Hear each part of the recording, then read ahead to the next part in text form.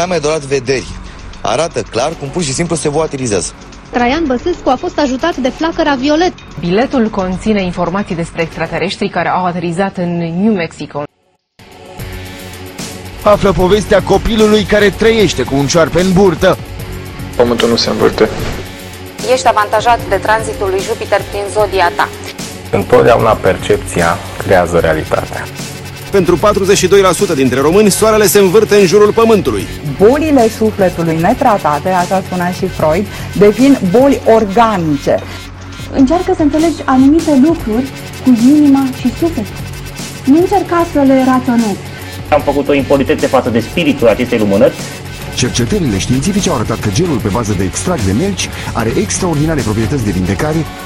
Crezi că în ultimul minut ai auzit o grămadă de aiureli? Noi de la Sceptici în România credem că da. Dar hai să vedem împreună dacă este așa. Bine ați venit episodul 98 din Sceptici în România cu Ovidiu și Miruna. Și atât. Și începem povestind despre... Despre? Despre ce v-am văzut eu acum aseară sau acum 2 seri la televizor, unde era un popă. Așa. Care l-a întrebat moderatoarea emisiunii de pe B1 TV, de la B1. Și domnul părinte, ce se întâmplă dacă nu e spovedit când mori? Da. Răspunsul era, ești mort, ce să mai contează. Da, a spus așa, doamne, știți cum oamenii de știință au demonstrat că informația genetică se transmite de la o generație la generație? Așa și păcatele nespovedite se transmit pe urmași. Poftim? Da. Și unde în codul genetic? Nu, se transmit în momentul în care mori. Prin magic transfer, I don't know. Ok. Știi cablul acela de la Apple Lightning? Aha, am înțeles acum. Da, deci... Prin Wi-Fi. Wi-Fi-ul mortului. Da. Așa. Am învățat acum prin XML. Faci un cod ca să stăm. Open. Tag. Păcate. Păcate. Very bad. Păcate. Cu atributul very bad. Așa. Da, și zicea că păcatele se transmit de la o generație la alta și dacă părintele n-a fost spovedit înainte să moară, copilul la un moment dat va prelua acele păcate și va suferi în viața lui pentru păcatele părintelui. Și eram ok, fine, hai să acceptăm că printr-o metodă necunoscută și nedemonstrată științific există un mod prin care păcatele se transmite la unul la altul. Eu m-am gândit deja la o metodă. Ai menționat-o, da. Dar întrebarea este, ăia care mor în accidente sau în alte lucruri de genul ăsta, ei nu au vrut să moară, adică nu sunt pe patul de moarte și trag să moară 2 săptămâni. Tu nu înțelegi. Problema e mult mai complexă. Tu nu înțelegi păcatul ăsta. Dar el nu ține cont că tu ai vrut sau n-ai vrut, da? Pe cineva trebuie să cadă. Da? Dacă nu s-a spovedit, rămâne acolo. Cum să explic? Ca pata de la vin, da? Nu contează că ai dat vinul pe tine accidental sau că ți l-ai vărsat în poală, că ți-a părut ție interesantă treaba asta. Pata de vin e acolo. Cineva trebuie să o spele. Nu bagi în veniș, nu trece pata. Apropo, veniș, dacă vă gândiți să ne faceți... Big Pharma nu ne-a trimis cred că cecul. le place această asociere cu păcatele. Adică, da. Așa, iar m-am gândit. Există o metodă prin care s-ar putea întâmpla chestia asta. Fii atent. Zi. Exact ca razele UV. Înțelegi? Când afectează pielea, se modifică structura, da, pielii. Așa. Exact așa și păcatul. Știi? El iradiază înspre moștenitori. El se duce ca o... uite că toți suntem acum cu conflictul cu Ucraina, da? Ca o rachetă ghidată. Caută moștenitorii și pe primul care iese în cale îl pălește păcatul în cap. I-a modificat structura genetică. Dacă nici ăla nu reușite să spele păcatele părintelui, tot așa din generație în generație. Eu cred că soluția ideală este să te spovedești în fiecare zi. Bineînțeles. Să fii sigur că nu cumva rămâne vreun păcat. Știi cum e cu crima gând sau cum era în George Orwell? Nu mă gândești și e un păcat, prin urmare oricum e un păcat orice face, deci zilnic cu preotul pe speed dial. Da, am și o întrebare. Totuși, de ce era această emisiune la B1 TV? În ce context? Deci nu înțeleg. Adică am prins doar finalul și discutau foarte intens despre cât de important este. Și mai următoarea întrebare era ceva de genul, dar multă lume se chinuie să nu moară omul fără lumânare, mai ales dacă, știi, și ăla face, nu? Dar știi, cum să zic, asta este într-un fel important, dar nu e așa de important ca spovedania. Jesus, really? You're really gonna do this? Da. Informație foarte importantă, da? Deci te urmărește păcatul, hai să nu o luăm. E ca, știi cum, un studiu a demonstrat că infecția cu Ebola din Africa, din Guinea sau Sierra Leone, s-a întâmplat datorită unui vindecător care zicea că el vindecă Ebola. Așa. A avut niște bolnavi de Ebola în tratament. Evident că i-a atins și nu n-a urmat protocolul științific de așa. S-a transferat Ebola la el, a murit și la mormântarea vindecătorului a venit foarte multă lume.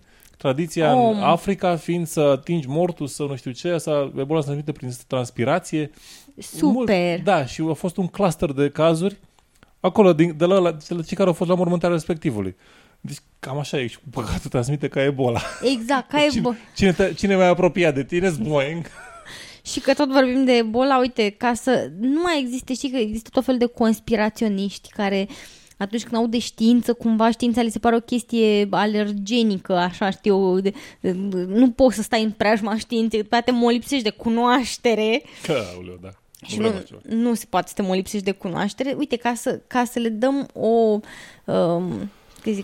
o mică ferestruică în lumea științei și ce înseamnă să fii om de știință, un grup foarte mare de cercetători a făcut recent, au publicat un studiu în care au făcut practic un review genetic al secvenționare genetică a viruselor de Ebola. Da, a viruselor de Ebola care circulă în această epidemie din 2014.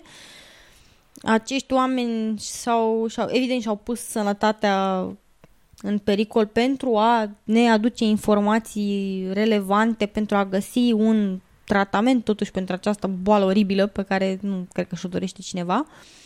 Și din nefericire 5 dintre cercetătorii care au participat la acest studiu au decedat studiind problema. Pentru că evident au decedat din cauza de infecție cu Ebola înainte să fie publicat articolul. Exact, înainte să fie publicat articolul și se menționează în articol faptul că acești 5 oameni au decedat și în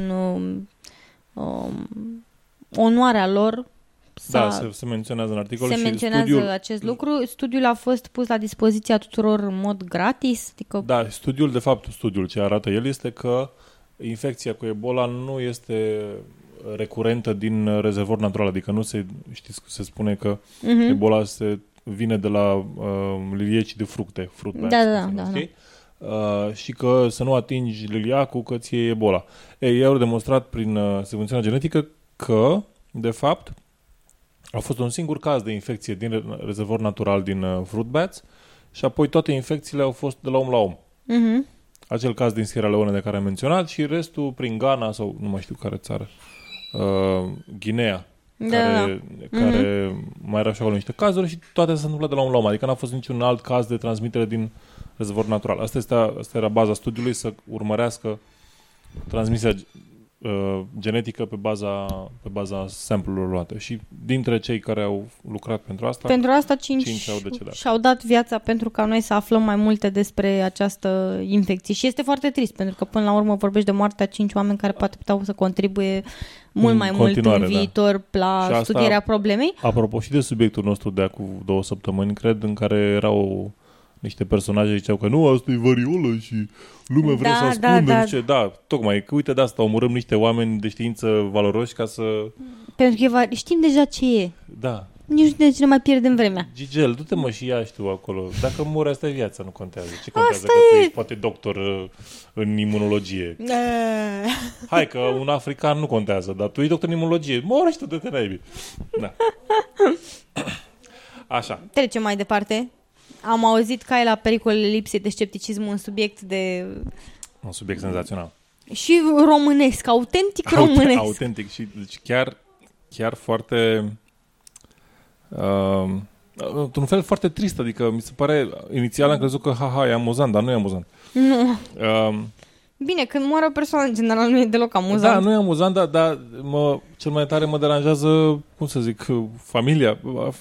Cazul este așa, o doctoriță veterinară a intrat în cabinetul în care urma să se mute, înțeleg, și a simțit un miros de diluant și a aprins un ventilator, dar diluantul, fiind în aer concentrație destul de mare, s-a aprins și a avut arsuri pe 90% din corp. A ajuns la spital și din momentul următor familia a început să întrebe în stânga și în dreapta ce să facă, cum să o ajute. La arsuri e nevoie de grefe de piele, erau arsuri de gradul 3, e foarte, foarte rău, ca și lucru pe care să-l pățești. Și au hotărât pe baza sfatului unui astrolog, au sunat-o pe astrologa aparent Camelia Pătrășcanu, nu știu unde lucrează ea și de ce, mai ales de ce lucrează, tu numești.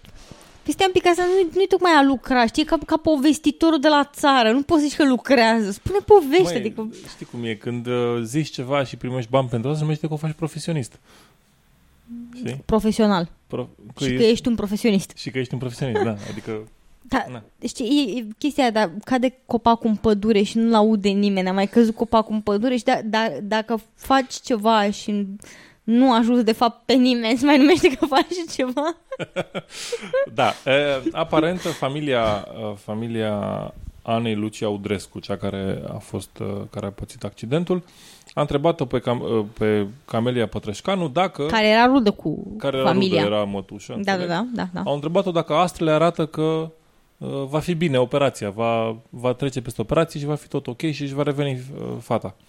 Și... Din ce se înțelege în articol, că mi-a plăcut, că din ce se înțelege în articol s-au și consultat cu ea adică în anumite aspecte ale operației, probabil data la care e propice să facă operația, adică îți dai seama, când se aliniază astrele, nu așa te duci să faci o operație când se taie ție. Dacă e Mercur retrograd când faci operația sau nu ai pe Jupiter în casa sănătății. Nu, nici nu, degeaba te mai chinui, poți direct să te duci la groapă. Da, și, mă rog, acesta este, nu știu, o sursă. Acum, e adevărat că citesc din Can. E posibil să nu fie cea mai bună sursă pentru nimic. Vă spun, dacă este chiar și această fărâmă a faptului că cineva la astrolog să întrebe, doamnă, e bine sau nu e bine să fac acum o operație, este suficient să zicem că este o lipsă de scepticism. Adică pe asta merg, știi? Nu că neapărat este povestea 100% adevărată sau că nu există două părți ale acestei tabere. Dar nu știu, eu mă gândesc că atunci când trebuie să fii supus unei operații, cred că cea mai bună persoană care să te consulte, mă gândesc eu așa în capul meu, ar fi doctorul, zic eu așa. Cum credeți? Am o șansă? Domn doctor. Vă simțiți bine astăzi? Aveți... Acele dumneavoastră s-au aliniat? Aveți coordonare mână-ochi bună astăzi? Da. Bisturiu e bine ascuțit? Lucru de genul ăsta. A fost sterilizată sala? Suficient de tampoane de vată? Nu mă trezesc cu un MRSA, nu? Da, și citatul spune, familia e șocată. Au întrebat-o dacă fata va trăi și ea a zis că va fi bine. Atunci i-au plătit o avere ca să ducă în Austria la spital. La scurt timp a murit. Nici a scris nimic pe Facebook de rușine că n-a prezis bine. I-a scris cineva condoleanțe și a șters postarea în următoarea secundă. Să știe toată lumea că nu știe să citească nastre. Să știe toată lumea că nu știe să citească nastre. Deci, vedeți, este de la sine înțeles că cineva știe să citească nastre. În afară de astronomi. Deci nu înțeleg de ce ești confuz la chestia asta. Evident că cineva știe să citească nastre. Numai că nu ea. Nu ea. Așa. E un astrolog prost. N-a fost în stare să citească astrograma propriei nepoate. Șocant și revoltător. Familia este distrusă că le da speranțe degeaba. Asta într-adevăr, da, e oribil. Bine, dar acum, sincer vorbind, ca și persoană, pur și simplu, neastrolog, ce poți să zici unui om? Băi, ce zici? Să facem această operație care s-ar putea să salveze viața sau să nu o facem? Știi? Ce poți să zici? Nu o faceți, lăsați-o să moară. Nu poți să spui asta, știi? Ca și persoană cu empatie. Da, adevărat. Dar nici să le dai speranțe false. Adică mai bine spui, nu știu, treci un pulsar acum pe fata, nu adică văd bine. Depinde foarte mult de context. Dacă am întrebat-o ca și mătușe, zic, băi, mătușe, ce facem? Ne chinuim un pic, strângem niște bani să o trimitem acolo să încercăm să o facem bine? Atunci, ok, dacă o folosit-o doar ca și rudă, să zicem că nu are sens acest articol. Dacă, în schimb, doamna astrolog, să rămână, știți, am o fată în spital care e născută în așa, e zodia leului și... Cu ascendentul în Scorpion și e născută la 11:25 și era miercuri. Și aș vrea să știu dacă o să-i facă o operație sau nu. Dacă asta s-a întâmplat, atunci este pur și simplu... Cum să zic? Nici măcar nu cred că vine astrologului, ca să fiu sincer. Bine, da, adevărat că asta e o poziție oribilă. Ce să vine aia să zică, o să trăiască sau nu o să trăiască? Ce să arată ție astrele? Da, ți-am zis, poți să o dai și tu pe asta cu... Trece o cometă acum și nu știu, cred că a dezaxat pe Jupiter. Nu știm sigur dacă mai e unde trebuia să fie. Eu acum îți spun, dar take it with a grain of salt. Da, adică e posibil ca Mercur să fie retrograd chiar în momentul ăla în care chirurgul da, exact, da. Și atunci există un grad de incertitudine. Cam cât va da doctorul șanse de supraviețuire? Cam așa zici și astrele. 50% șanse de supraviețuire, 50% ne spui și nouă astrele. Cam 50%, da. Adică putem să sperăm la ce mai bine, să ne rugăm pentru ea și lucruri, dar în rest, nu pot să-i mai mult de 50%. Oi... Da, uneori astrologii sunt toxici. Da, uite, așa se duce care era omul la toaletă, o predicție proastă și s-a ales praful. Dar e ok, știi că ne-a învățat Carmen Hara. Indiferent cât de ridicole sunt chestiile pe care le spui sau proaste predicțiile, dă o jumătate de ani și uită lumea. Da, corect. Bine, cum ziceam, astrologii sunt toxici, la fel ca și sarea roz și himalaiană. Nu toxici, nu, e un termen foarte puternic. Nu e sarea roz chiar toxică, o să explic imediat despre ce e vorba. Oricum pe mine acest articol m-a întristat brusc pentru că eu mărturisesc, deși mă doare în cot de sarea din Himalaya. Mi-am luat de la Ikea niște din alea solnițe, așa, frumos. Da, care cuțite, cu lame. Și arată foarte frumos, sunt din sticlă, așa, știi, și vine lumea. Nu poți să pui o sare de masă așa tristă în solnița nou-nouță cu aluminiu și sticlă și nu știu ce, că nu se pretează, pur și simplu. E o insultă la adresa produselor Ikea. Și atunci, logic, am cumpărat și o sare de Himalaya, deci mi se rupe în bască, dar arată foarte frumos, așa, roz, dă bine lângă piper, știi, piperul închis la culoare, sarea mai deschisă și roz, foarte frumos, un contrast superb. Și plus că este așa mai piatră și trebuie să o razi peste... Exact, da. Și am citit acest articol publicat pe sciencebasedmedicine.org. Este oricum un site foarte, foarte simpatic pe care vi-l recomand. Dacă nu l-ați accesat până acum, veți găsi articole bine documentate, cu link-uri, cu tot ce vreți. Deci, iarăși, sciencebasedmedicine.org. Și ei au făcut acum un articol despre sare în general. Ce te faci cu sarea, cum e cu sarea, de care sare să consumăm și în ce cantități. Și, mă rog, există discuția că sarea în cantități foarte mari nu face prea bine, e un lucru care este destul de știut. La fel ca și grăsimea de porc, din nefericire pentru mine. Dar studiile demonstrează că nici prea puțină sare nu e bună. Deci, ca în orice, trebuie să ai să tratezi totul cu moderație.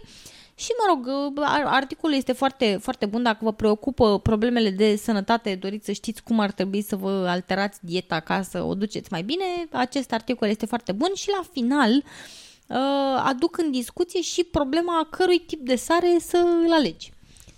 Și evident că dacă veți discuta cu oamenii din zona bio, eco, mai știu eu ce, organico, bio, așa, o să vă spună că nu e bine să luați sarea din comerț, nenorocita de sare din comerț, procesată și cu iod adăugat, deci deja prea mult.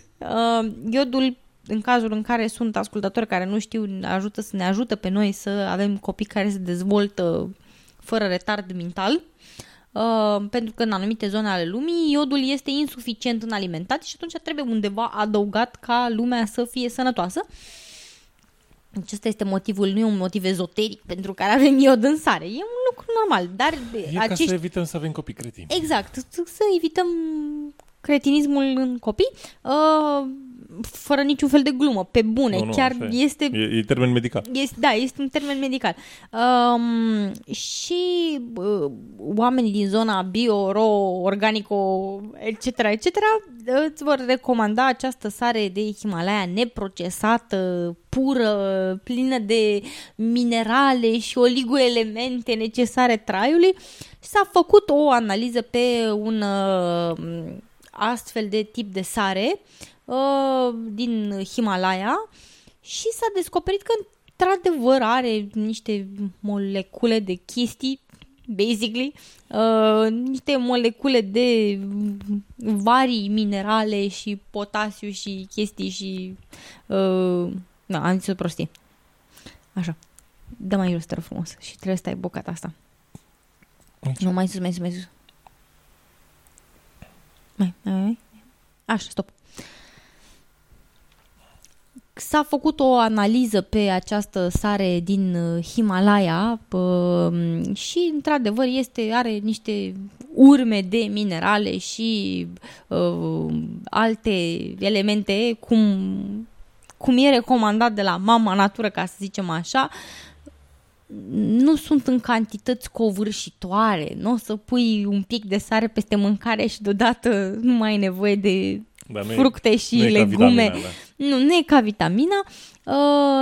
Pe de altă parte, ea este procesată, pentru că acest tip de sare, chiar dacă nu este făcut așa rafinat și e sare fină de masă, totuși este spartă cu pietre. Deci în cazul în care sunteți confuzi în legătură cu definiția termenului a procesa, așa se numește un tip de procesare, chiar dacă este așa foarte aproape de mama natură. Tot procesare este. Și dacă vine cineva și dă cu barosul în sarea, în pietroiul de sare, tot procesare. Este tot procesare. Deci este sare procesată. E o aberație să spui că e neprocesată. Cu excepția cazului în care, nu știu, s-a desprins natural un cârdita mai cristaloiu de sare. Și apoi ți-ai dat în borcan. Și tu l-ai tras pe drum și efectiv ți l-ai pus pe tot în supă. Ai procesat cumva acea sare. Dar fascinant este că au descoperit în acest tip de sare roz de Himalaya, care, după cum am spus, este deosebit de estetică și frumoasă, și urme de chestii mai puțin plăcute și dezirabile în dieta zilnică a unui om, cum ar fi uraniu, spre exemplu. Știți voi chestia aia care în filme, în mod spectaculos, îi transformă pe oameni în niște chestii fosforescente? Uraniu și radium și poloniu și de asemenea mai are și substanțe care pot să fie otrăvitoare, cum ar fi talium pentru Homo sapiens. Într-adevăr, și aceste substanțe sunt tot la un nivel atât de scăzut încât nu o să facă rău, la fel cum și mineralele din această sare sunt la un nivel atât de scăzut încât nu o să facă bine. Dar interesant este de ce și cei de la Science Based Medicine pun această întrebare foarte relevantă. De ce oamenii care sunt atât de bucuroși de efectele pozitive pe care urmele de minerale și oligoelemente din sare le-ar avea asupra sănătății umane, de ce nu spun și de efectele negative pe care uraniul, radiul și poloniul le-ar avea asupra sănătății umane? Mai ales având în vedere că, prin definiție, oamenii din acest gen de grupuri nu înțeleg principiul doza face otrava. De bază în toxicologie. Și atunci evident că dacă conține chiar și cantități homeopatice de vitamine, e un lucru bun. E super bun. Și dacă conține cantități homeopatice de lucruri nasoale, e super rău. Dar în cazul sării de Himalaya, care apropo costă vreo 10 lei kilo sau... Mult mai mult decât sarea normală. Așa? Ridicol, dar arată tot spectaculos. Adică... Deci care are o valoare comercială rezonabilă și de multe ori cei care o ridică în slăvi au și de vânzare. Aceste probleme de puritate și sănătate devin brusc mai puțin stresante și da, evident. Nu mai atât de grav că te otrăvești cu uraniu și cu poloniu și cu radiu. E important să iei sare roz pentru că arată frumos pe masă, cum zice Miro. Da, într-adevăr. Deci, eu recunosc că este păcatul meu științific. Știu că nu are nimic, dar eu conștientizez faptul că nu are nimic, că nu e cu nimic mai bună sau mai rea decât nenorocirea de sare normală. Că, oricum când îmi fac ciorba, doar nu să mă apuc să presar sare roz de Himalaya, e numai pentru invitații, înțelegi? Tot sarea de masă cu iod o folosesc când îmi gătesc mâncarea. Dar arată bine, ce vrei să faci? Acum nu, asta este, e ca și cum ai zice că e cele mai ieftine pahare doar pentru că sunt ieftine. Nu se poate. Trebuie să impresionezi invitații. Pare acolo că nu ești. Da, dar cu toate astea beneficiez și folosesc aceste oportunități pentru a face a implementa o doză de scepticism și în invitații mei, pentru că atunci când vine lumea și zice, uite, sare roz de Himalaya, și zic, nu e bună la nimic, dar arată bine. Și după aia mă apuc și le explic în vreo jumătate de oră discutând despre sare și de ce motivele pentru care sarea roz de Himalaya nu e mai bună decât sarea de masă. You must be se distrează lumea. La o petrecere. Eu sunt sufletul petrecerii. De-aia vine atât de multă lume pe la mine. Da. Și apropo de lucruri în cantități homeopatice care teoretic sunt bune pentru tine, pentru voi, pentru ascultători, așa în general, dacă cumva sunteți fumători sau vreți să nu mai fiți fumători și propaganda e-țigaretelor v-a atins, să zicem că o să vă spun doar că OMS-ul consideră că nu sunt neapărat mai bune sau mai rele, că ar trebui reglementată la fel ca și țigările normale, mă refer la țigaretele electronice, și că nu se știe suficient de mult despre substanțele pe care le conțin aceste țigarete. Dar asta e una. Asta este, cum să zic, într-un fel, riscul pe care orice fumător și-l asumă să înghită niște substanțe nasoale. Numim acel risc disonanță cognitivă. Exact. Așa. Dar există și varianta în care poate că într-o zi te-ai hotărât să fumezi mai sănătos. și atunci fie treci la țigări light, care apare nici ele nu sunt mai bune. Până acum beam cif. De mâine o să mă gândesc să beau Feri. Mi se pare că e mai lichid așa, alunecă mai bine în stomac. Da. Și aparent există un nou trend, o nouă companie care introduce vitamine în țigarete, în e-țigarete. Și acum e adevărat că am citit articolul pe un site american și e posibil să fie o companie care nu ajunge în România prea curând. Dar, cum toate lucrurile proaste vin mai rău decât lucrurile bune, este preventiv. Într-un an așa, sigur vom găsi țigarete cu vitamine peste tot dacă acestea au succes. Și compania se numește VitaSig, care sunt efectiv... Țigări cu vitamine. Stai că nu m-am blocat, pur și simplu. Cred că mi s-au ars 3 neuroni. Țigări cu vitamine. Țigarete electronice cu vitamine. Vitamine. Da, fumul, adică lichidul conține vitamine. E ca și cum ți-ar da cineva un ciocan ca să dai peste degete cu o fundiță roz pe el. Știi? Îți dai peste degete, dar uite ce fundiță roz. Nu conține nicotină.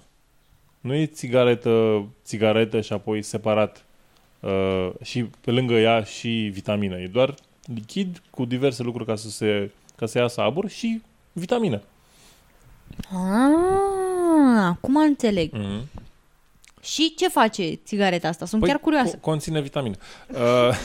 Da, și sunt de unică folosință, adică tragi de 500 de ori fum și după care o arunci, costă $5. Și, mă rog, spun, este o țigaretă care conține vitamină, dar câtă vitamină conține? Conține o unitate internațională de vitamina A. O unitate internațională. Asta înseamnă... Explică-ne. În gramaj, o 500-ime, adică a 500-a parte din necesarul zilnic. A 500-a parte. Da, dacă e a 500-a parte care îți lipsea ție. Și prin urmare nu există, cum să zic, adică dai bani, ideea este așa, dacă dai bani pentru a lua vitamine prin țigaretă, you're doing it wrong. Este cum să zic, cred că consumi... Adaugă la disonanța cognitivă de care oricum suferi. Cred că consumi mai multă vitamină în acel moment, mișcându-ți... Trăgând în țigară electronică, nu? Trăgând decât introduce țigara. O unitate internațională de vitamina A înseamnă 0,3 micrograme sau 0,6 micrograme de retinol sau 0,6 micrograme de beta-caroten. Asta din morcov, beta-caroten. Mai bine sugi un morcov. Da. Ar fi mai util. Ai putea să umbli pur și simplu cu un morcov între degete. Iei și mai multă vitamina A. Te ajută și psihologic pentru că continui să faci gestul cu care te-ai obișnuit. Dacă și având în vedere că economisești $5, poți să pierzi niște timp să sculptezi un pic morcovul, să fie așa subțirel și sexy. Da. Poți să faci un carving așa frumos, exact, floricele în el. Uite, mi se pare foarte interesantă treaba asta.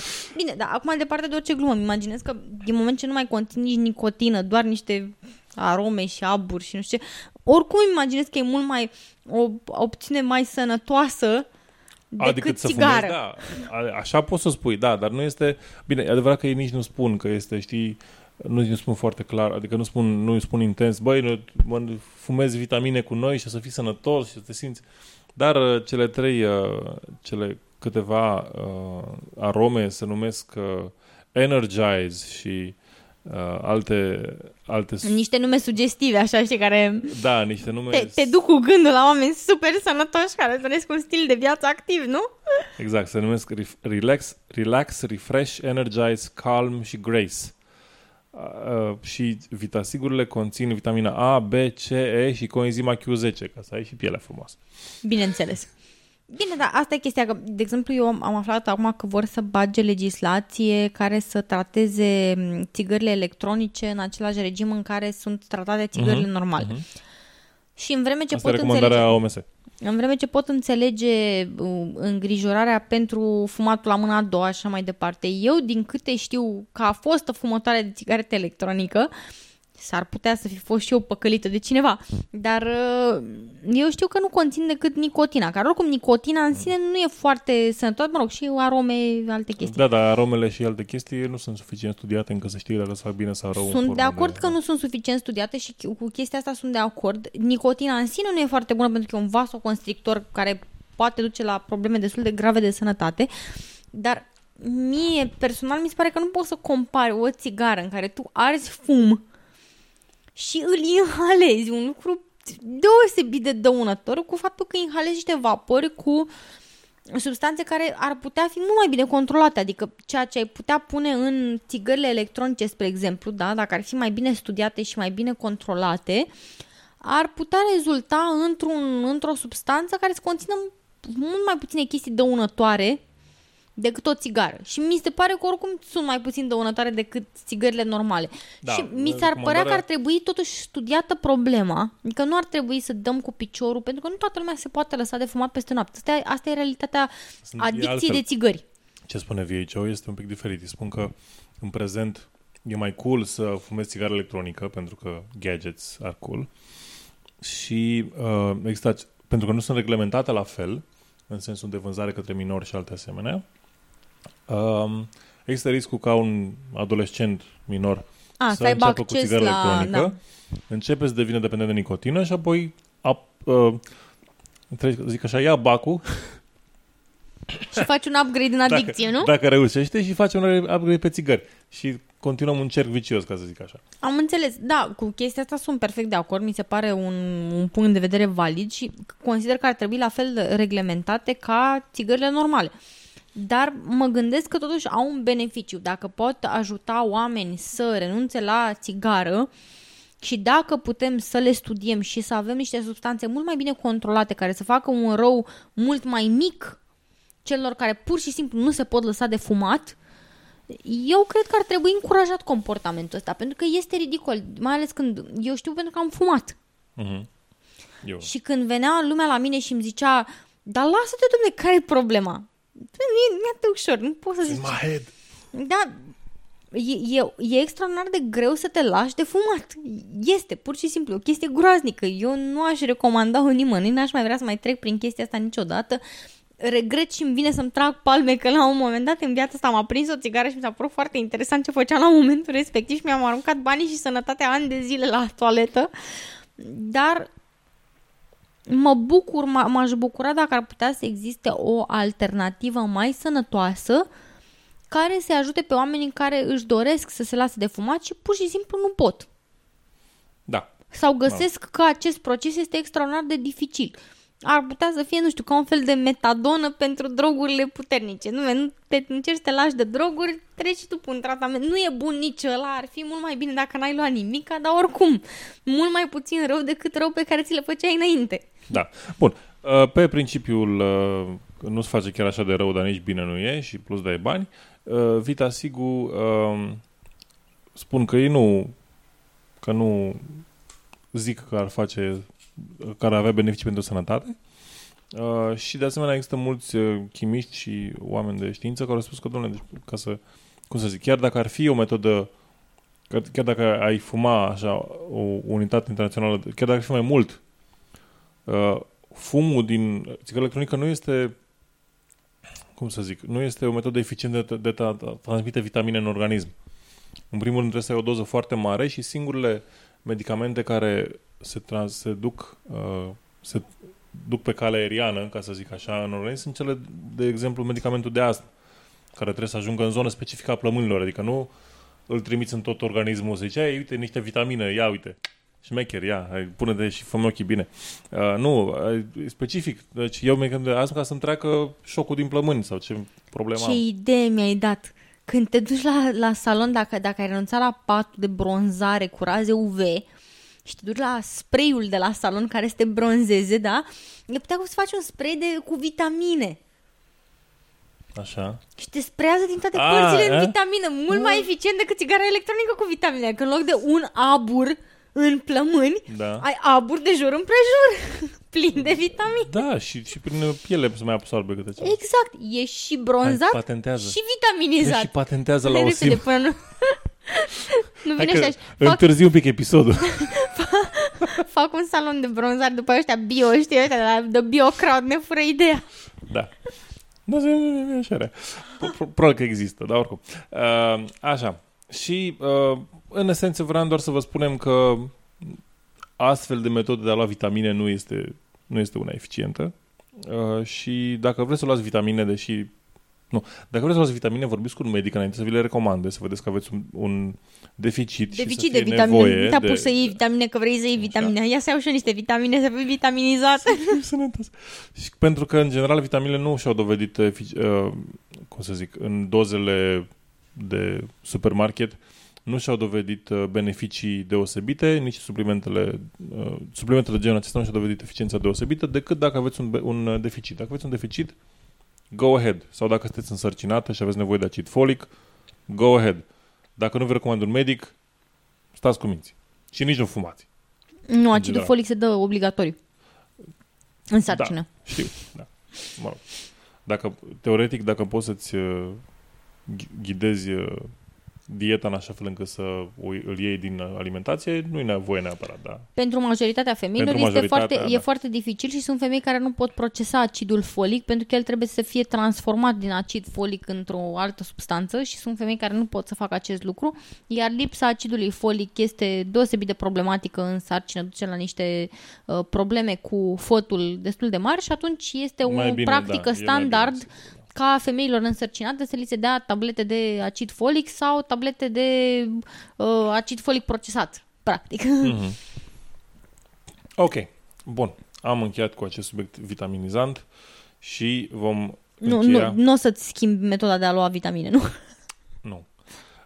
Dar cum am ocupat noi acum de blocarea unui idei despre vitamine și cât de importante sunt ele, aparent și oameni de știință sunt ocupați să... cu prostii. Cu prostii în loc să facă știință.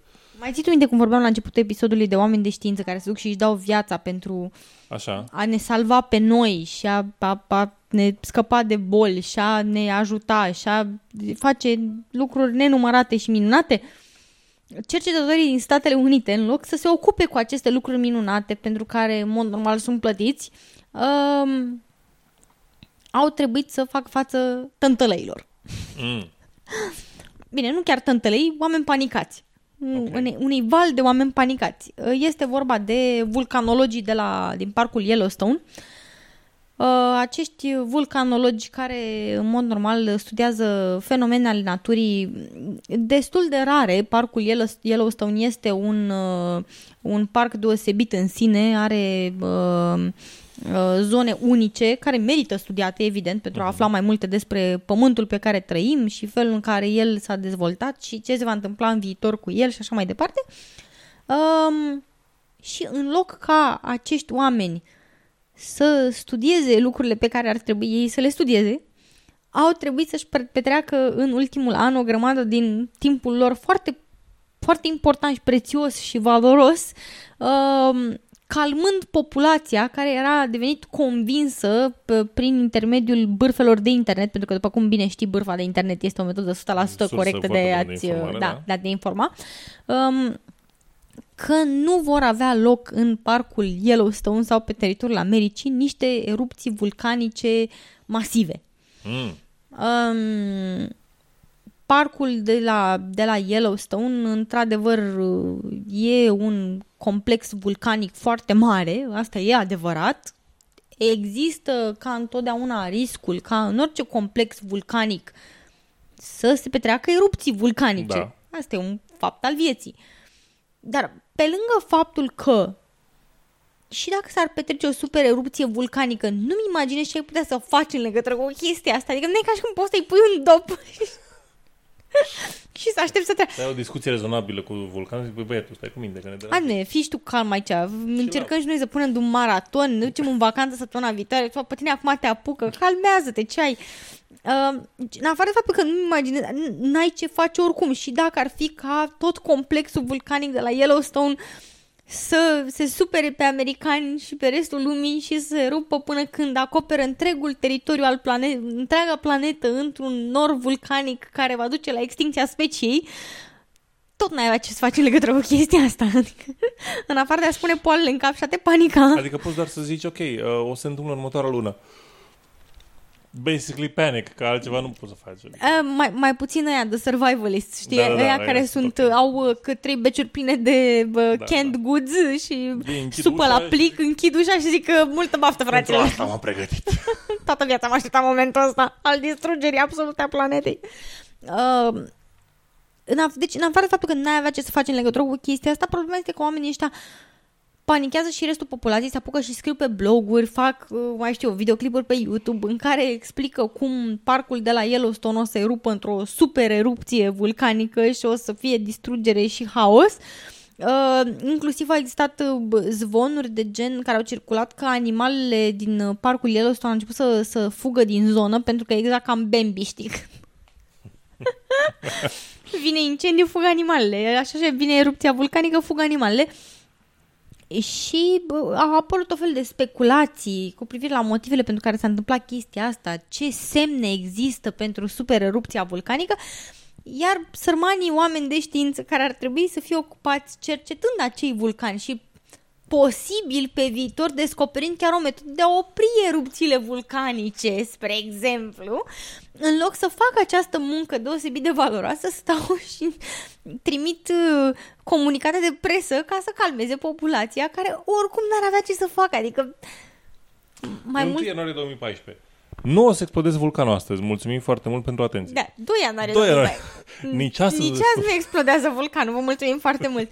Și mi se pare, bine, eu pe de altă parte nu înțeleg pe ei de ce se chinuie, adică eu i-aș lăsa în pace, deși... Will volcano explode? Filter, spam. Deși îmi imaginez că dacă vine presa, că bine, după cum bine știm, presa când află de bârfele astea de pe internet este deosebit de interesată să studieze cu șoc și groază, știi? Da. Și îmi imaginez că dacă... Câți oameni vor muri? Ce o să fie sânge? Exact, da. Și îmi imaginez că dacă tu te-ai dus săracul de tine cu ghiozdănelul tău și cu lupa să studiezi tu vulcanul și microorganismele de pe panta vulcanului, știi? Și vin vreo 3 să-ți îndese microfoanele sub nas, asta e, trebuie să faci o pauză să le răspunzi lor. Ce o să faci acum, nu? Le răspunzi, asta este. Oamenii de știință au și obligația, ca să zic așa, de a informa publicul cu privire la cercetări și lucruri legate de știință, adică nu poți să le... Doamne, dacă e informat odată, e informat de doi. Vă rog să vă uitați la celelalte 364 de comunicate de presă date anul ăsta. See the one before. Adică, eu înțeleg, ai o datorie. Nu lași populația să smulgă părul din cap până când află că de fapt nu va fi super erupția vulcanică. Dacă tu le-ai tot spus, dar nu mai lasă-i, frate, în pace. Oricum imaginezi că ar trebui să fii destul de distractiv, știi, să stai pe scăunelul tău de cercetător, știi, cu caietul de notițe în brațe și te uiți la ea cum își smulg părul din cap și alergă de colo, că îi rupe vulcanul.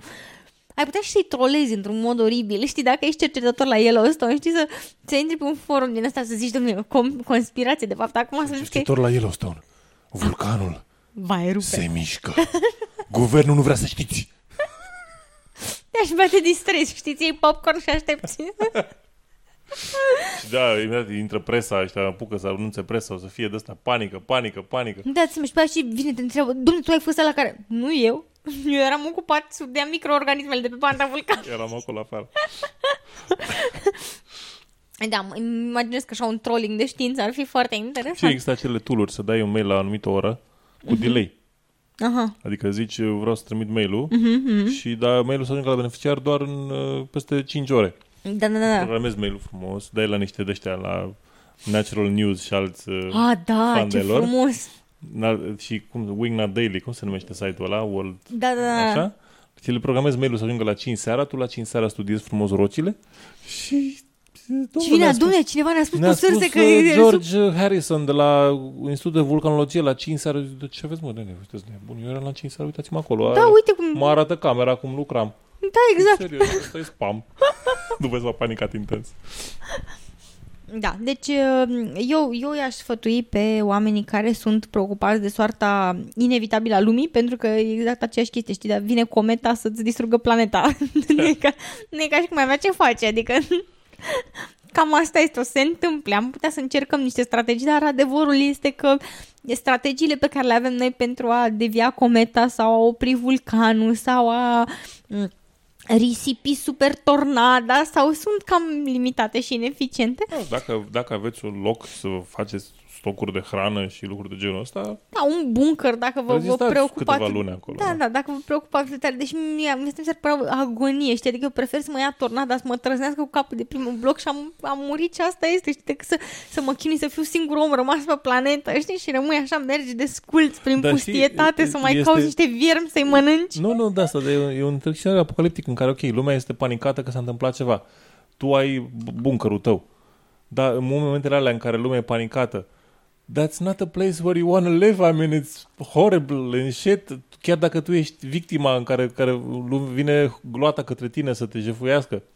It's still bad, you gotta kill people. Da, exact. Eu mor pe aia să scap de ele, mai tragi niște șuturi să n-ajungă la bunkerul tău, știi, că a venit super vulcan, adică... Și chestia asta, oricum, bunkerul, îmi imaginez că nu te-ar ajuta foarte mult la super vulcan. Bine, la super vulcan. Și dacă scapi de erupție, păi nu, dar și dacă scapi de erupție, după aia se face norul. Da, dar norul poate trece într-un an dacă tu ai suficient hrană acolo. Răcire globală, care dacă vine ai super... benzină să te încălzești sub pământ. Există, scenariile există, da. Am înțeles. Deci nu sunt eu la curent cu scenariile de supraviețuire. Îmi cer scuze, da. Acum intru și vom schimba sceptici în România, în supraviețuitorii României. Nu ne m-a mai plătit Big Pharma. Eu o să-mi pun lucruri pe balcon aici. Am balcon mare. Da.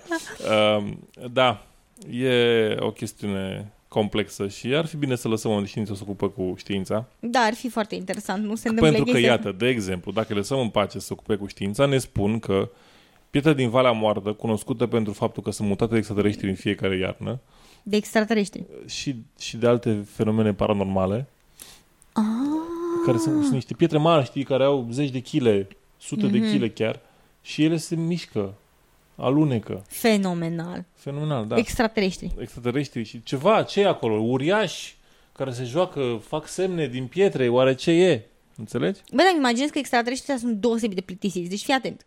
Cu ce se ocupă ei? Din toată planeta asta, abundența de chestii pe care le avem noi, specii, trebuie să plante. încep că au traversat galaxia ca să ajungă până aici. Au traversat galaxia ca să ajungă până aici. Au consumat benzină, mâncare, presupunând aer, că nu știu, din ceva Au trecut câteva generații de extraterestri. Exact, da.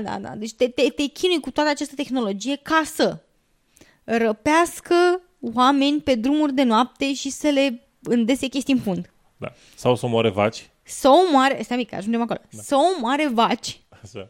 Și să mute pietre. Da. Frate, cât de plictisit trebuie să fii pe planeta ta. Și poate să răpească avioane. Acum mai nou. Pardon, da. Și să răpească avioane. Avionul poate să fie interesant, știi? Adică îmi imaginez că un avion... Ia să vedem la ce nivel de tehnologie sunt ăștia. Da, dar în rest, serios, vaci? Deci îl poți fura din hangar, nu trebuie să-l fur cu oameni în zbor. Da. Dar e mai aproape, știi, dacă e în zbor la 10.000 de metri. Adevărat. Bine, hai să zicem, avionul ca avionul, dar pietre? Da. Serios, pietre? Măcar sunt niște pietre spectaculoase, nu știu, niște cristale din astea deosebite, în culori frumoase. Niște bolovani. Nu, sunt niște cataroaie, adică, serios, mai bine aduci din scoici de pe plajă, până alea mai frumoase. Da. Și dar spune-ne, te rugăm, despre pietrele care nu sunt mutate de extraterestri. Există un studiu care a demonstrat, se consideră destul de definitiv, de ce se mișcă pietrele în Valea Morții, pe la Playa se numește, în zona aceea, și a demonstrat cu camere de filmat, cu tracking pe GPS, a explicat, cum să zic așa, tiparul de vreme și de condiții locale care trebuie să se întâmple. Și, practic, concluziile și discuția de bază pe parcursul a 4 ani, de fapt din 2007, 7 ani. Din 2007, dar numai într-un interval de iarnă, au studiat acele pietre, le-au montat, le-au pus camere să vadă cum se duc și au înregistrat toate evenimentele de mișcare. Și apoi au făcut hărți, există hărți și tot, există detalii, cum s-au mișcat pietrele, în ce direcții, tot așa. E foarte, foarte mișto studiu, liber la citire. Și este finanțat de către NASA, pentru că a finanțat-o NASA. Aha, vrea să găsească extraterestri. E clar. Așa. Și nu-ți miroase deja o conspirație? Este clar o conspirație. Deci NASA finanțează ca să ascundă faptul că sunt extraterestri. Sunt extraterestri. Și nu numai asta.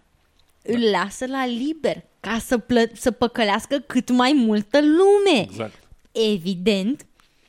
Exact. Și de asemenea, zici că au montat camere. Păi tu ce crezi că extraterestru e prost să se arate așa? Nu, glumești. El era în spatele pietrei. S-a teleportat drept în spatele pietrei. Clar. Și s-a apucat să dea șuturi. Come on, chiar așa. Nu. Pietrele alea 100 de kg. Îmi zici tu mie că n-ar putea să ascundă un extraterestru în spate? Poate că extraterestru are o mică bază în piatră pe care nu o vede nimeni. Și pornește așa cu motoare mine nucleare. Dar mereu în condițiile potrivite, climatice mă refer. Evident. Haide să aflăm care e conspirația. Pentru că este nevoie de practic trebuie să fie ploaie, să plouă în acea zonă și apoi peste noapte să înghețe apa. Diferența de temperatură fiind destul de mare, îngheață apa, dar piatra nu alunecă decât pe un strat de gheață de o anumită grosime. Adică, nu știu, undeva pe la 10 cm trebuie să fie grosimea de stratului de gheață, ca piatra să, nu știu, cumva apa de desubt, gheața să facă pe fundul pietrei, un cumul de factori care încep să o împingă la vale. E o vale, deci are deja o inclinație, nu e plat. Da. Și această mișcare se întâmplă când există acest strat de gheață micuț. Practic, multiple evenimente au fost înregistrate. O piatră, una dintre ele avea 15 kg, de exemplu în 20 decembrie, s-a mutat pentru 39 de metri peste timp de 12 minute. Începând cu ora 11:37 dimineața. Când zici s-a mutat, adică a alunecat. S-a mișcat, alunecat, da. Adică exact ce se întâmplă cu oameni pe gheață iarna, să zicem, așa, nu știu, imaginez că este o comparație foarte bună, la fel cum toți rup gâtul pe gheață, nu? De ajung mult mai mulți.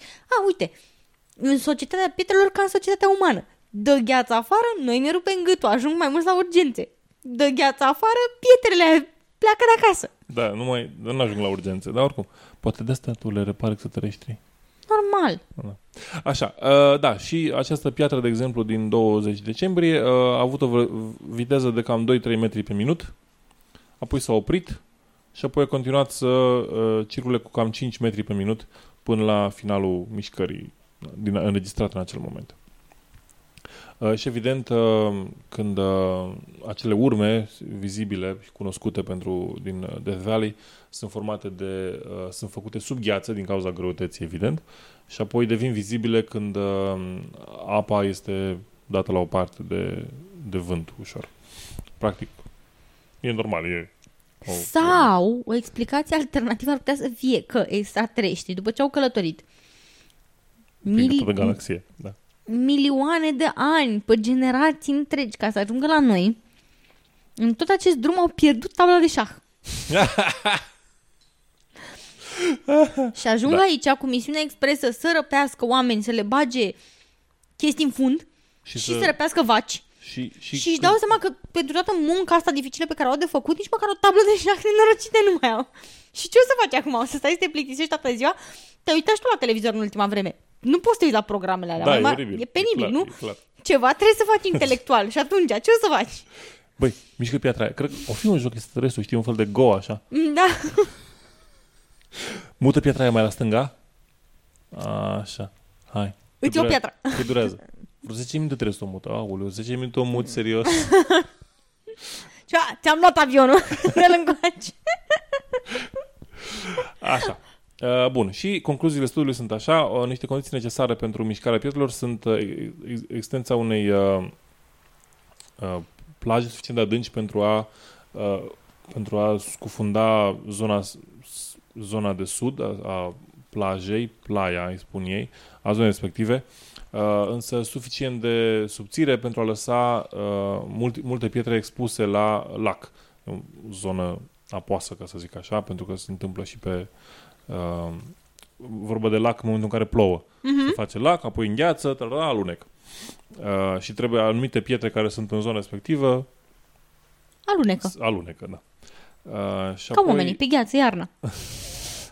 Apoi concluzia este așa, că deși gheața se rupe în jurul pietrelor, chiar și mici zone cu gheață pot genera suficientă forță pentru a mișca pietrele.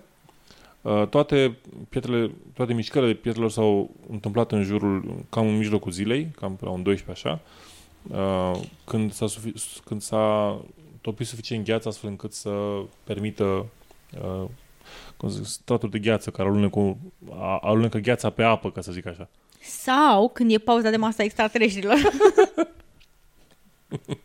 Vezi, așa? Totul se leagă. În conspirația asta totul se leagă. Corect. Au găsit ăștia, uite, deștepți băieții ăștia de la NASA, au găsit o explicație validă pentru toate. Da. Bun. Și, evident... Dar acum, serios vorbind, pe lângă faptul că este o chestie de, o curiozitate a naturii, da? Da. N-am fi putut noi să luăm cercetătorul ăsta. Cu toate resursele lui și cu, evident, intelectului, că îți trebuie totul să gândești ca să pui la punct un studiu, trebuie să concepi cum vei studia problema, să te gândești de unde faci rost de resurse, să ai răbdare, să îți faci un plan de acțiune, să observi, să etc., da? N-ar fi fost mult mai bine dacă luam noi cercetătorul ăsta și îl trimiteam să facă niște muncă, nu știu, științifică adevărată, adică o chestie serioasă, nu știu, să vindece o problemă, nu știu, o boală, să descopere cum să oprim supervulcanul.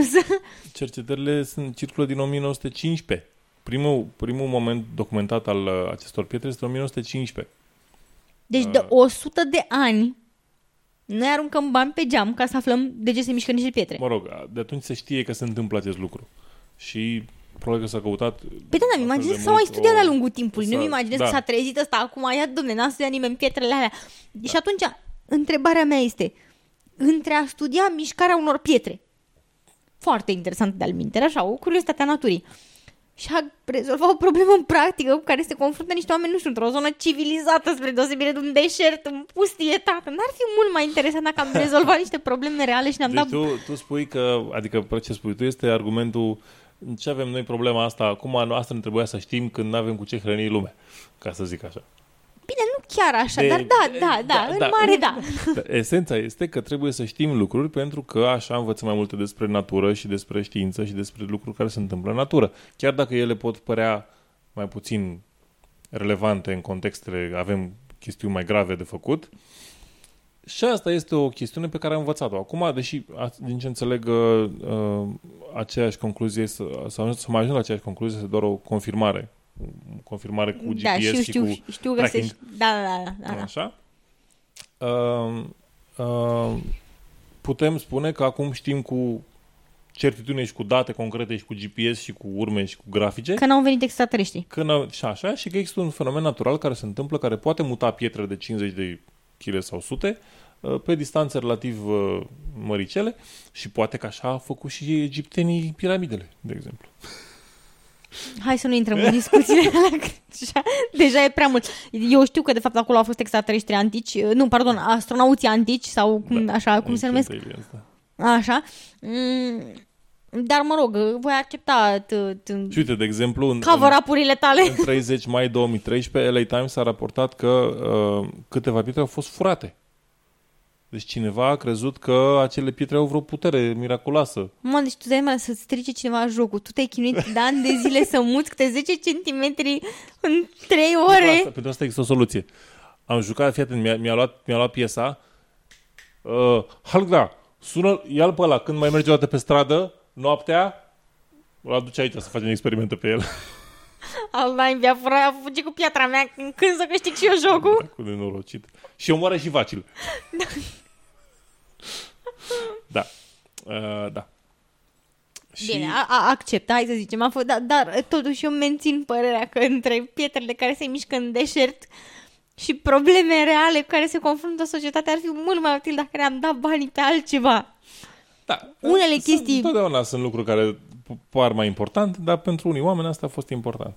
Da, bine, hai să zicem. Ca să încheiem acum cu un subiect foarte interesant, aflăm de la... De pe site-ul ăla cu sâni de diverse forme. De pe noul site preferat al meu, că scrisul de mână îți spune de ce anume suferi fără să știi. Și faci testul. Testul este să scrii o frază. Am înțeles. Și, practic, nu este scrisul tău, îți spune. Vă voi explica imediat ce îți relevă scrisul. Potrivit ultimelor studii, nu se știe care studii, evident, sunt niște studii foarte misterioase și nu implică pietre care se mișcă. Cum se numește? Grafologia asta sau Da. Grafologie. Is it an actual science? I don't even know. S-a demonstrat că e mai util să te scobești din să te uiți naibii la aia care vin la interviu decât să stai să le studiezi scrisul. Dar mă rog, trecem peste. Am înțeles. Se pare că felul în care o persoană scrie de mână poate să indice unele caracteristici ale sănătății acelei persoane. Și ne explică în articol că acest lucru se întâmplă datorită faptului că scrisul de mână este direct dictat de creier. Da, fiind o reprezentare fizică directă a minții noastre. What? Mă rog, poți să ai așa ca o explicație și ezoterică. mersul pe stradă de creier și eu... Da, într-un sens foarte larg, da, e o reprezentare fizică a minții noastre. E o chestie pe care o facem în practică și a fost concepută. microfonul este o reprezentare fizică a minții tale. Da. Nu e neapărat eronată această exprimare. Da. Și cum creierul cunoaște tot ce se întâmplă în organismul nostru. Ok. Scrisul de mână pare să fie un indicator destul de corect al stării de sănătate. Sau nu. Eu aș vrea, fără a face niciun fel de bășcălie de oameni care suferă de cancer, pentru că nu e deloc amuzant, eu aș zice că milioanele care mor de cancer la pancreas și nu sunt descoperiți decât în fază terminală, sau de cancer la colon pentru că nu au făcut analizele la timp sau analizele au dat rezultate greșite și așa mai departe, tind să infirme această ipoteză. Faptul că creierul nostru știe ce se întâmplă în corp.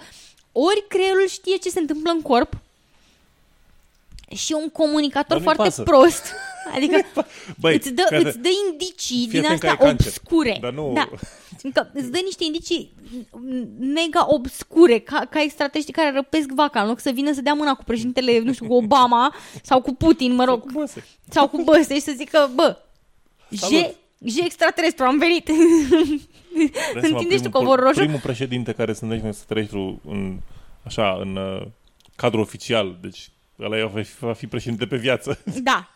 Așa, la fel și creierul, în loc să vină să spună clar, bă, semnale de alarmă, du-te naibii, mori aici. Da, vezi, dacă creierul are semnale de alarmă, de ce nu mă pune să scriu așa noaptea, mă trimite la o foaie, scrie, du-te la doctor, semnat creierul tău, caută-te în fund. Da. Așa și... practic, nu scrisul îți arată că ești bolnav, ci litera L din scrisul tău. De-aia zic că creierul are o modalitate foarte obscură, de asta transmite. L de la boală. Da. Și dacă litera L este întreruptă în diverse moduri, cercetătorii susțin că există riscul să suferi de o boală a inimii, că circulația sângelui este întreruptă și ritmul inimii este neregulat, și ar fi indicat un control cardiologic. De ce dacă ar fi litera... Nici eu. De ce ar fi litera L întreruptă versus orice altă literă? Nu se poate să ai litera O întreruptă?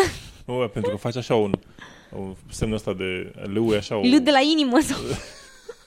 Nu înțeleg. E un gest așa mai larg, e o mișcare mai lungă ce alte mișcări line și lungi?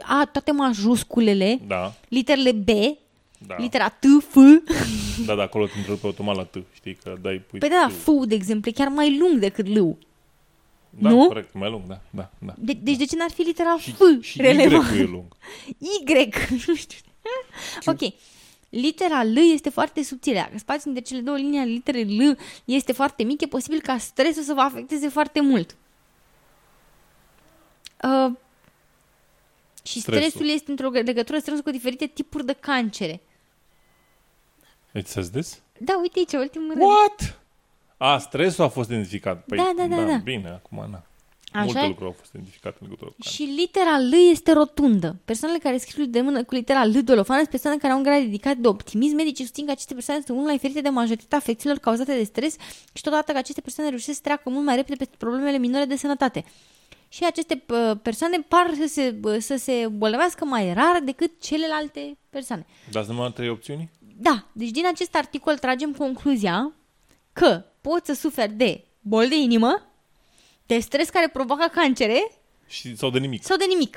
Nu mai suferă nimeni de sindromul intestinului iritabil sau de gastrită. Da. Sau, de migrene. Dar dacă e o decizie conștientă de a-ți schimba scrisul ca să faci L-ul mai rotund, will this save your ass or something? Creierul tot te minte. Asta este explicația. Înseamnă că creierul tău este un șarlatan, își bate joc de tine și de sănătatea ta și te induce în durare. Ideea e că tu poți să zici creierul tău, bă, creiere, fii atent, de acum vreau să fac L-ul rotund. Și creierul zice, stai așa, toate organele din corp, fiți atenți, avem L-ul corect, nu mai fiți bolnave. Da, exact. Ne-am vindecat. Senzațional. Pancreasule, nu e așa că te simți mai bine? Da, mi-a trecut și cancerul. Deci, cu aceste informații deosebit, vă las pentru acest episod cu aceste informații deosebit de interesante și utile. Vă rog frumos să vă duceți să faceți L-ul mai rotund. Să vă faceți L-ul mai rotund, vă duceți acasă, acum faceți un test al L-ului, adică umpleți o pagină de A4 cu L-uri. Nu, fraza de aici este Little Lucy loves lilacs. Asta trebuie să scrieți. Da. Little Lucy loves lilacs și aflați dacă suferiți de A, boli de inimă, B, cancere provocate de stres, C, de nimic. Sfatul meu să faceți L-ul rotund ca să nu suferiți de nimic. Sau să mergeți la medic dacă vă credeți bolnav de ceva, dar ar fi mult mai util, nu să mergi la medic totuși. Un sfat rezonabil, da. Bun. Și încheiem cu citatul săptămânii care vine de la Sever Voinescu. Atenție, acest citat... Sever Voinescu? Da. Poftim? Da.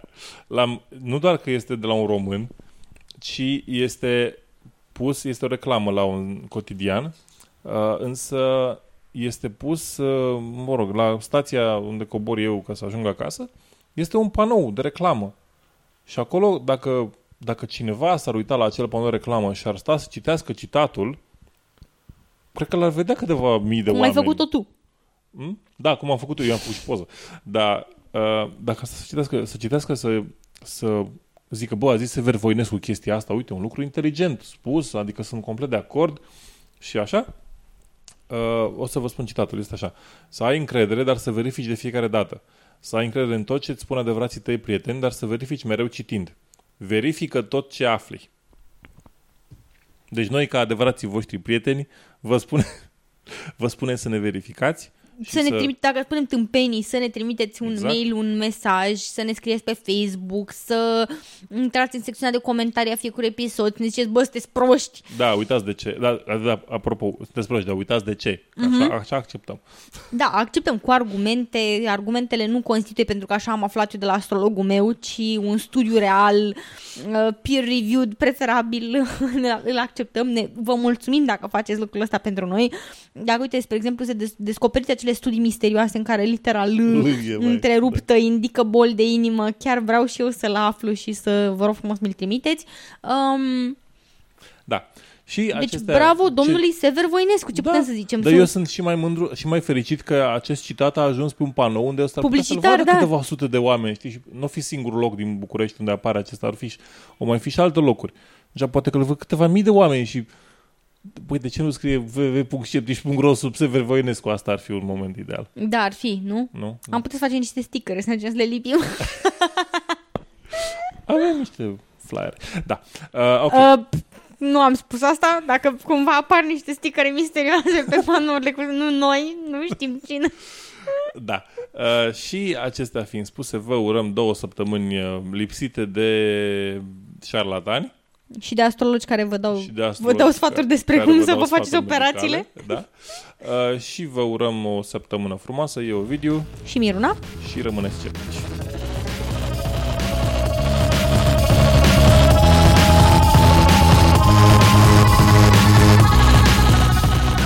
Ați ascultat Sceptici în România. Pentru sugestii și comentarii ne puteți contacta la podcast@sceptici.ro, pe pagina de contact sau în formular de comentarii, pe Twitter sau pe pagina noastră de Facebook. Emisiunea noastră apare la fiecare 2 săptămâni și ne puteți ajuta să devenim mai cunoscuți prin intermediul rețelelor de socializare, lăsând un review pe iTunes sau spunând și altora să ne asculte. Muzica este oferită de Lenny Koshan sub licența Creative Commons.